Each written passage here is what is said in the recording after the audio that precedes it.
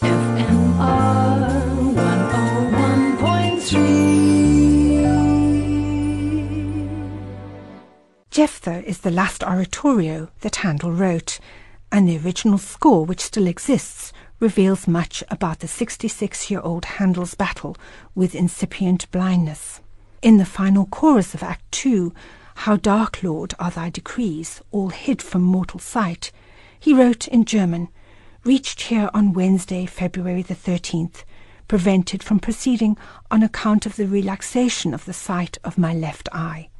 On the next page he wrote, "Saturday, 23rd of February, feeling rather better, resumed work." And then he proceeded to set the next words to music. "What God ordains is right." Handel struggled with the oratorio as he had never struggled previously. Instead of dashing off a major work in 3 weeks as he'd done previously, this oratorio took 6 months. By the end, Handel had completely lost the use of his left eye. Jephthah was not ready when it should have been, but the performance was delayed because of the death of the Prince of Wales, so this went unnoticed. The score is full of corrections and alterations. The most serene creation in this work, "Waft Her Angels," was reworked many times. Handel battled to see what he was writing. Note heads were left off stems, and his handwriting was almost unreadable. It was to be his last major composition, and within a year of writing it, he was completely blind. Handel must have been comforted to know that he had his favourite tenor, John Beard, in the title role of Jephthah. He knew he could rely on Beard for his vocal artistry and his ability to convey deep emotion. The most famous aria in this work, "Waft Her Angels Through the Skies," is sung by Jephthah as he prepares to take his beloved daughter's life as a sacrifice. Unlike the biblical story upon which the oratorio is based, the sacrifice does not take place. Instead, an angel appears, and the girl is spared, on condition that she take the holy vow of chastity. Here is John Mark Ainsley singing the beautiful "Waft Her Angels Through the Skies," accompanied by the Akademie für Alte Musik Berlin under Marcus Creed.